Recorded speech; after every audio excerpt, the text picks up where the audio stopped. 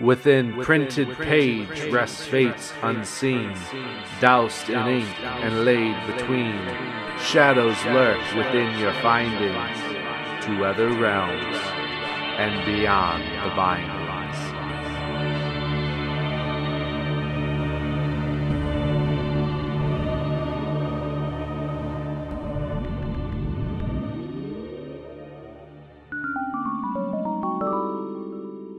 Hello, I'm Max Lopez. Welcome to another episode of Beyond the Bindings. This is the continuation of the first two Discworld books. We are going to be covering The Light Fantastic today, which was published in 1986. Now, a quick amendment to the last episode. I think I said The Color of Magic, the first book of Discworld, came out in 1985.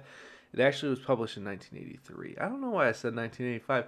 I think I was thinking about this interview that I was reading about, or I was reading Neil Gaiman talk about interviewing Terry Pratchett in 1985 about The Color of Magic, but The Color of Magic actually came out in 1983. That was when it was published. This is followed by Equal Rights, which is the third of the Discworld books. Now there's 41 Discworld books, so there's quite a few of them. Some of them go together and some of them do not. They all take place on Discworld, and all the events of all of them have happened or will happen, so they're all kind of consistent in that way.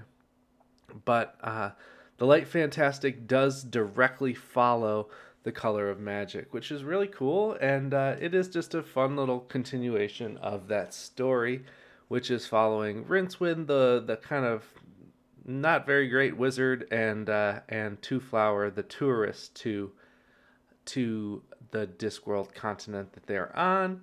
It slips me what they actually call it. I don't even know if they've particularly named it. I feel like they just refer to it as Discworld. And he's from the Counterweight continent, which is like on the other side of the Disc planet.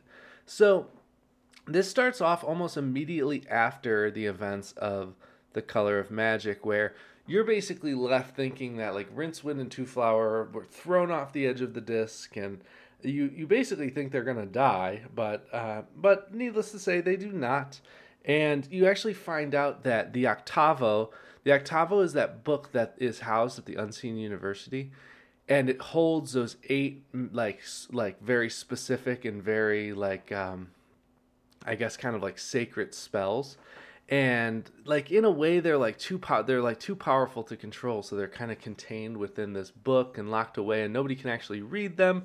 Rincewind was if you recall from the last episode, he snuck into the room in which they were stored and accidentally read one of them, and it got stuck in his brain, and it's like the whole reason that he can't learn any other spells, which adds like this whole bit of humor that's really hilarious, that like he's the worst wizard on the disc because he only knows the most powerful spell that's ever been read by a wizard. So kind of that bit of irony and that bit of humor in that's quite enjoyable. Now you do find out that the Octavo actually adjusts reality in order to save Rincewind, but really not to save Rincewind, but to actually save the spell that is stuck in his mind, because it would have been lost for good, and that would have created a whole list of problems that actually end up kind of coming up as we go through The Light Fantastic here.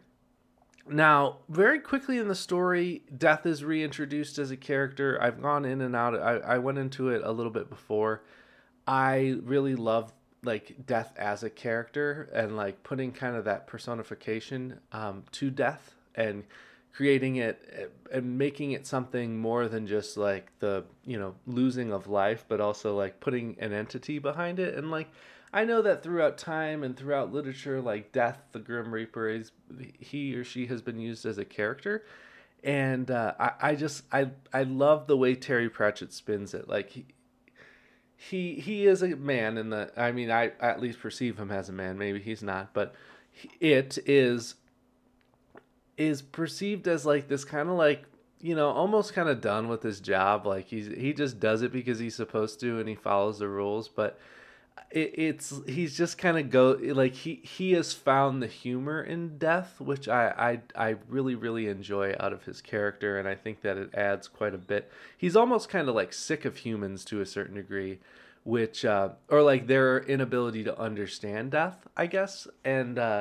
I can't wait to read some more of these stories, like, and as he continues to play a part in them, just because I want to get like a little bit more out of it. Through the fourth book, Mort, you really get a lot, and I'm very excited to get a chance to talk about that. So, Death is actually summoned by this group of wizards at the Unseen University, and he warns them that Discworld is going to be destroyed by this huge red star that is coming at the disc. And you have to also kind of imagine that because the disc sits atop the four elephants that sit atop the Great Atuin, the cosmic turtle, that it is also flying towards this red star that's coming at them. So it's kind of like creating this whole problem that like the disc is going to be destroyed, and it's very inevitable because Atuin is going towards it, and the giant red star is coming towards the Great Atuin and the Discworld as well. So the Discworld is going to be destroyed unless the 8 spells from the Octavo are read. And that's kind of where this whole story revolves around, and kind of changes quite a bit from the last book, where like there's not like those super high stakes. It's basically just like the first book kind of revolves around the sense of Two Flower having all of this money and wanting to see the world, and Rincewind kind of taking advantage of that and going and kind of being his guide as he travels through this continent. And Rincewind really has no business doing that, but he's using it for the money, and Two Flower wants him to do it. He offers him everything, but it's kind of like that whole book revolves around like the concept of that the luggage having all of Two Flower's money and belongings in it, and as people figure out what's in there and how wealthy he is and how unaware of how wealthy he is on this continent, and they're kind of just chasing him around, and it adds for this just funny quick little story. But the stakes kind of raise a little bit with this book, and I really like the Light Fantastic because from the 5 Discworld books I've read, I would say this is the one that you really get a lot of like the Great Atuin as a character, kind of, but like it's a little bit more metaphysical to like what reality is and what like the concept of life of a planet and things like that. And I really enjoyed it. And from the 5 that I've read, this is the one that I personally thought gave me the most of that. Now, I'm rereading this for the second time, and once I get through book 5, I will have read all the first 5 for the second time. So I might be wrong about that. I might have to make a little amendment to that as we go through. But it was really cool to kind of get some of those concepts, and a lot of the kind of climax of the story revolve around like the Great Atuin as a turtle, space cosmic turtle, and as like the host of this planet, and that continues, and you get a lot more, which is really nice that Pratchett gives you this so early in this book series, because it's kind of nice. There's a lot of mystery revolving around this really interesting concept of a planet that's a disc that's sitting on the back of 4 giant elephants that stand on the back of a cosmic turtle.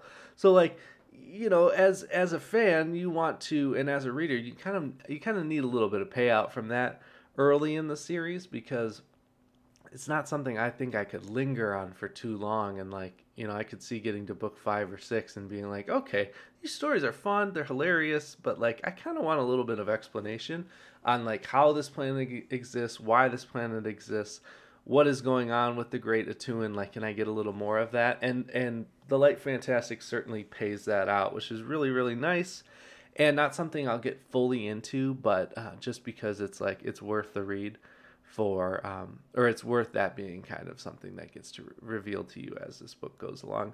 Another character that's interesting, like a full-on antagonist, gets introduced to you in book 2 here, and his name's Trimon.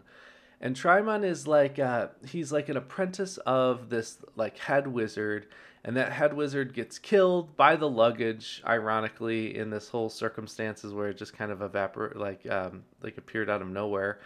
And he ends up using that to his advantage and kind of like taking over that position, even though he's seemingly not very qualified for it.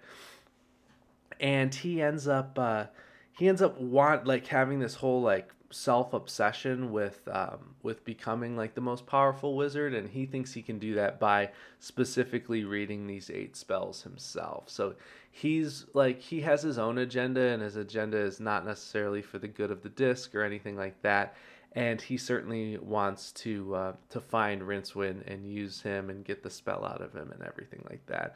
So it is interesting that like this antagonist who has this own like self-motivated agenda that's like goes against the good of the disc is introduced, because book 1 doesn't really have a lot of that. Like you have villainous characters, but you don't have like this full on kind of like I don't like that guy kind of character. So it was cool to have him introduced. And so they're basically like he's having Rincewind and his crew hunted throughout this entire story. And Rincewind, kind of a moron just in general, is not aware of any of it. Like he's aware that like they're hunting him, but he like doesn't know it's Trinon. He's not very aware, like self-aware of everything that's going on, because he's just so caught up in like the craziness of the day to day. Like a lot happens in the story.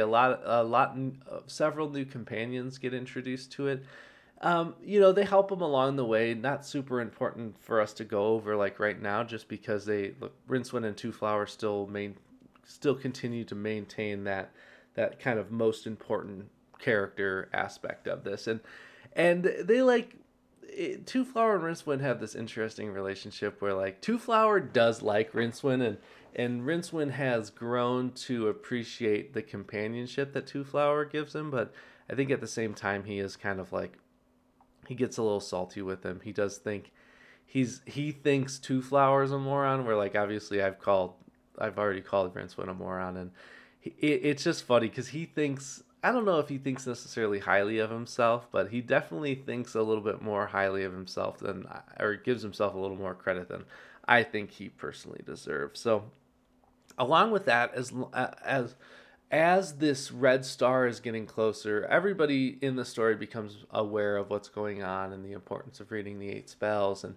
they decide they need to get back to the Octavo at the Unseen University, and a whole list of events happen in order to get them there. And they also become aware that the magic on the disc is becoming weaker as the star is getting closer, and there's some ideas that obviously that has to do with these most powerful spells having to be said in order to keep it at bay. So the magic, it's just kind of interesting that the most powerful magic is going to have to be used in order to stop this and bring all of the power of the magic kind of back. And that brings me honestly to the main point, and I don't even know if you can really call it a theme, but the main point I wanted to get to in this story, from what I've read from Discworld, is how Terry Pratchett uses magic, because it's done in such an interesting way that it's not like in a lot of fantasy, magic is something that like needs to be conjured and it needs to be like brought into reality, where in these Discworld books it's like magic is like an entity that can like be manipulated itself, where like it doesn't necessarily, like it is conjured in a way, I suppose, but it's almost something that like training a dog, I guess, is an interesting way to think of it. Like it's tangible, like you can grab it, you can reach out and touch it, you can use your eyes and see it, you can hear it. And it doesn't necessarily need to be conjured and brought to life and brought into reality, which is interesting because in most fantasy, from Lord of the Rings to Harry Potter, it doesn't exist in that way, where it's just kind of floating through the world. Like there are parts of this book and The Color of Magic where Pratchett describes the magic itself as being like an aura around certain entities. So it's really kind of cool that he turns magic into this tangible thing that maybe not everybody can control, but everybody can be very, very aware of it. And certain areas of the disc have a lot of it, and other areas of the disc don't have very much of it at all, or possibly none at all. And only certain people can actually manipulate it and use it, and some of them can manipulate it and use it in different ways than others can. And we'll get into that a little bit with a lot more in the Equal Rights book for book 3, because that kind of goes into some of the differences between how people can use it and why some people can use it in one way and why some people can use it in another way. But I found that very, very cool, because especially like I'm a huge Harry Potter fan. Like those fantasy books were really integral in me getting into fantasy series when I was younger, and I'm a huge fan of it. And that is still very much like that Conjuring. Like there are magical creatures and there is magic itself, which somebody can learn to conjure and manipulate and use, but it doesn't exist like dust exists or like oxygen exists. Like it still needs to be brought into the world.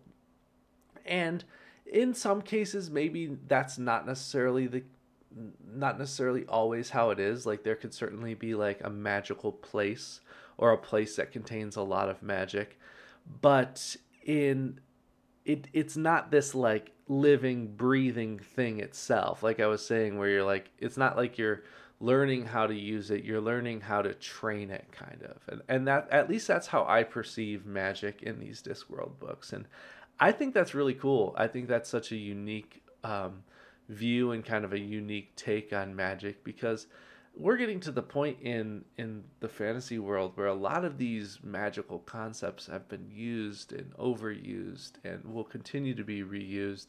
And it's always interesting to see that done in a unique way. Because like truly, I mean, Harry Potter was the last really big one. And at least for that kind of like, young adults into adult reader. And we do have like the Brandon Sanderson books, like the Mistborn books and the Stormlight Archives, where he is using magic in new and unique ways as well. And I do find that pretty cool. His magic is a little bit different. It's not even some, I don't like, I guess you could call it magic, but it's used in a different way. There's kind of like almost like a science behind his explanation to it. Not saying that the science is actually concrete, like within the real world here, but there's all in the Sanderson novels, the magic is like this very concrete science, like driven by science type of thing. It's more just like how those worlds work, which is really cool as well.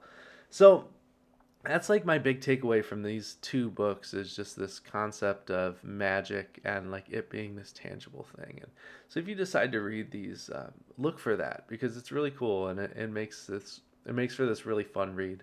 I mean, these are such low stakes books that I think that it makes them fun. It makes them really simple to read, and it makes them something enjoyable. They're not really long.